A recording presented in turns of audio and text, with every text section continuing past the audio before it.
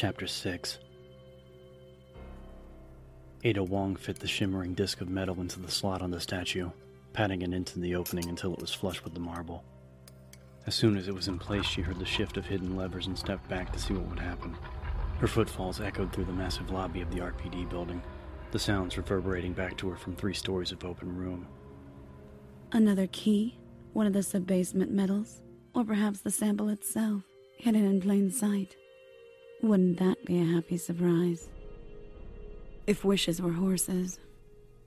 The water-bearing nymph made of stone slid forward at a slight angle, the pitcher at her shoulder dropping a slender piece of metal atop the lip of the defunct fountain. The spade key. She sighed, picking it up. She already had the keys. In fact, she had everything she needed to search the station, and most of what she needed to get into the lab. If it wasn't for someone at Umbrella dropping the bomb, the job would have been a walk. Easy money. Instead, I get a 3-day vacation sans comfort. I get Night of the Living standoff. I get to play put the bullet in the brain and let's find the reporter at the same time. The samples could be anywhere by now, depending on who survived. Assuming I make it out of here with goods, I'm asking for a big goddamn bonus. No one should have to work in these conditions. Ada slipped the key into her hip pack, then gazed unseeing at the upper balustrade of the impressive hall, mentally checking off the rooms she'd been through, and the ones she'd searched more thoroughly. Bertolucci didn't seem to be anywhere on the east side of the building, upstairs or down. She'd spent what felt like hours staring into dead faces, searching the reeking piles of corpses for his square jaw and anachronistic ponytail. Of course, he could be moving, but from the information she had on him, it was improbable. The reporter was very much a rabbit, a hider in the face of danger. Speaking of danger... Ada shook herself and got moving, heading back to the door that led into the lower east wing.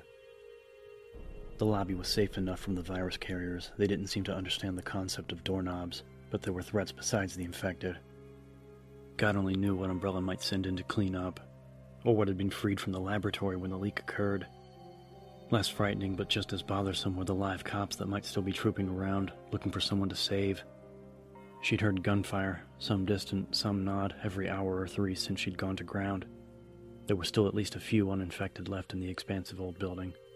Trying to convince a panicky He-Man with a gun that she was alive and didn't want an escort made facing the undead seem almost appealing.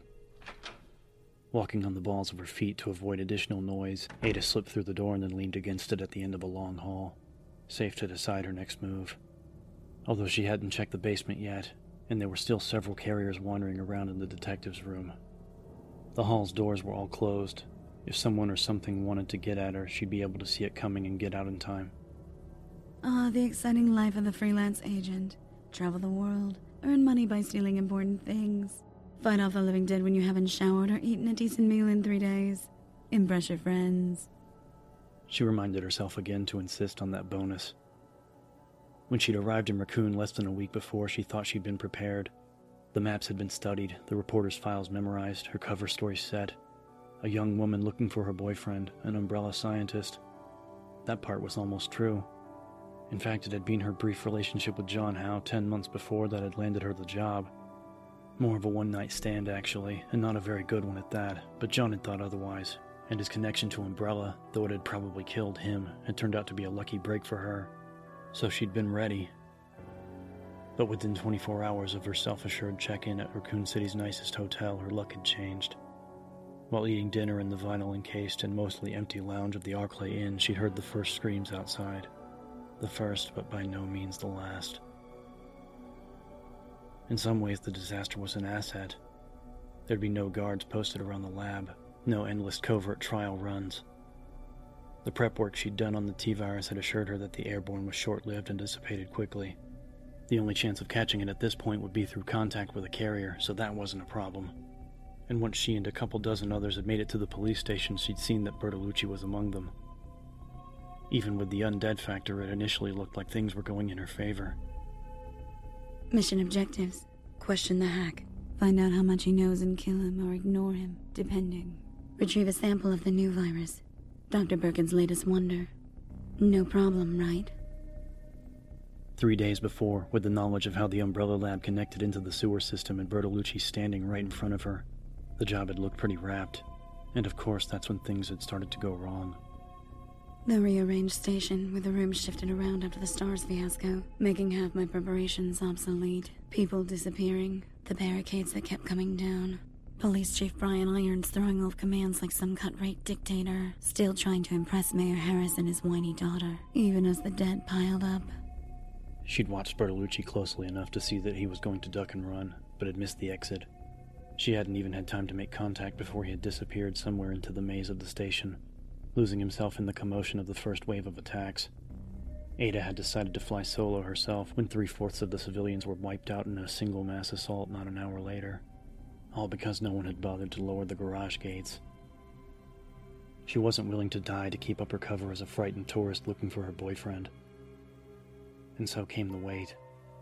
Tucked in the clock tower on the 3rd floor, slipping downstairs to find food or to use a bathroom in the lengthening stretches of time between gunplay, between the echoing clatter of shots and the screams. Terrific. So now you're out, and what do? Stand around and reflect. Get on with it. The sooner you finish, the sooner you can collect your wages and retire to some nice island somewhere. Still, for a moment Ada didn't move, tapping the muzzle of her Beretta absently against one long-stockinged leg. There were 3 bodies sprawled in the hallway. She couldn't stop staring at one of them, crumpled beneath a windowed counter halfway down the corridor. A woman in cut-off shorts and a halter, her legs crudely splayed, one arm cocked above her blood-soaked head. The other 2 were cops, no one she recognized, but the woman had been one of the people she'd talked to when she'd first made it to the station. Her name had been Stacy something or other, a nervous but strong-willed girl just out of her teens. Stacy Kelso, that was it. She'd run into town to pick up some ice cream and had ended up caught in the takeover. Yet in spite of her own predicament, she was more concerned about her parents and little brother still at home. A conscientious girl. A good girl. Why was she thinking about it? Stacy was dead, a ragged hole at her left temple, and Ada hadn't capped her. It wasn't like she had anything to feel personally responsible about. She'd come in on a job, and it wasn't her fault that Raccoon had gone Nova. Maybe it's not guilt. Some part of her whispered. Maybe you're just sorry she didn't make it. She was a person after all.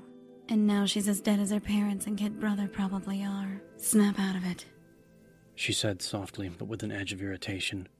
She tore her gaze from the woman's pathetic form, fixing it instead on a broken ashtray at the end of the hall. Feeling bad about things she couldn't control wasn't her style. It wasn't how she'd gotten to the top of her trade, and considering how much Mr. Trent was putting up to retain her services, now wasn't the best time to be analyzing her empathy skills. People died, it was the way of the world, and if she'd learned anything in the course of her life, it was that agonizing over that particular truth was pointless.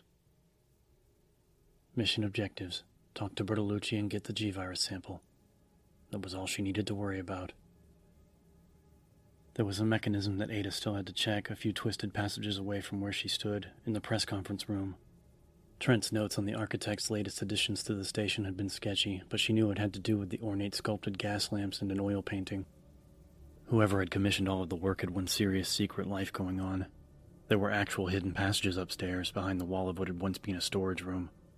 She hadn't gone through them yet, although a quick glance had told her that the room itself had been remodeled as an office.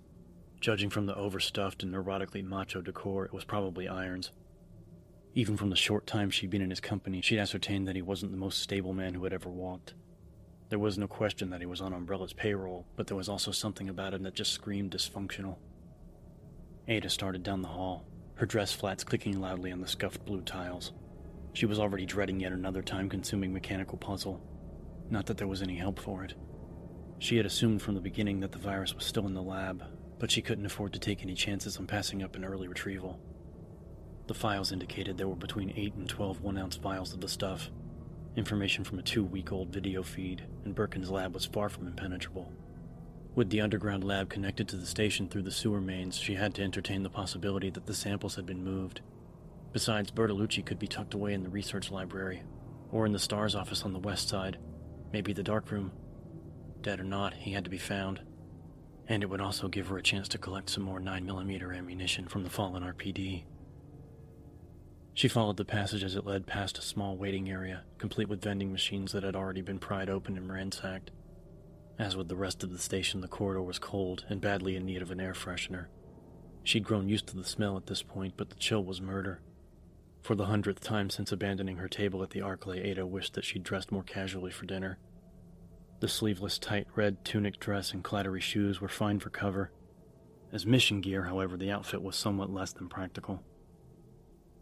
She'd reached the end of the hall and carefully opened the door to her left, weapon half raised. As before, the corridor was clear, yet another testament to the faded elegance of the building. Dusky sand-colored walls and symmetrically patterned tiles in this one. The station must have been magnificent once, but years of serving as an institutional facility had leached away its grandeur. The tattered grand movie house look and the cold, hopeless atmosphere created a distinctly sinister feel, as if any moment a cold hand could fall across your shoulder, a soft gust of diseased breath whisper across the back of your neck. Ada frowned again. After this job, she was going to take a very long vacation. Either that or it was time to find a new career. Her concentration, her ability to focus wasn't what it used to be, and in her business, a slip at the wrong time could literally mean death. Big bonus. Trent smells like money. I'll ask 7 digits. High 6 minimum. In her attempts to let her thoughts go, to let animal awareness take over, she found that she couldn't keep out the persistent image that crept into her mind. A memory of young Stacy Kelso anxiously pushing her hair behind her ears as she talked about her baby brother. After what felt like a very long time, Ada shook the troublesome vision and continued down the hall, promising herself that there would be no more lapses of concentration, and wondering why she couldn't make herself believe it.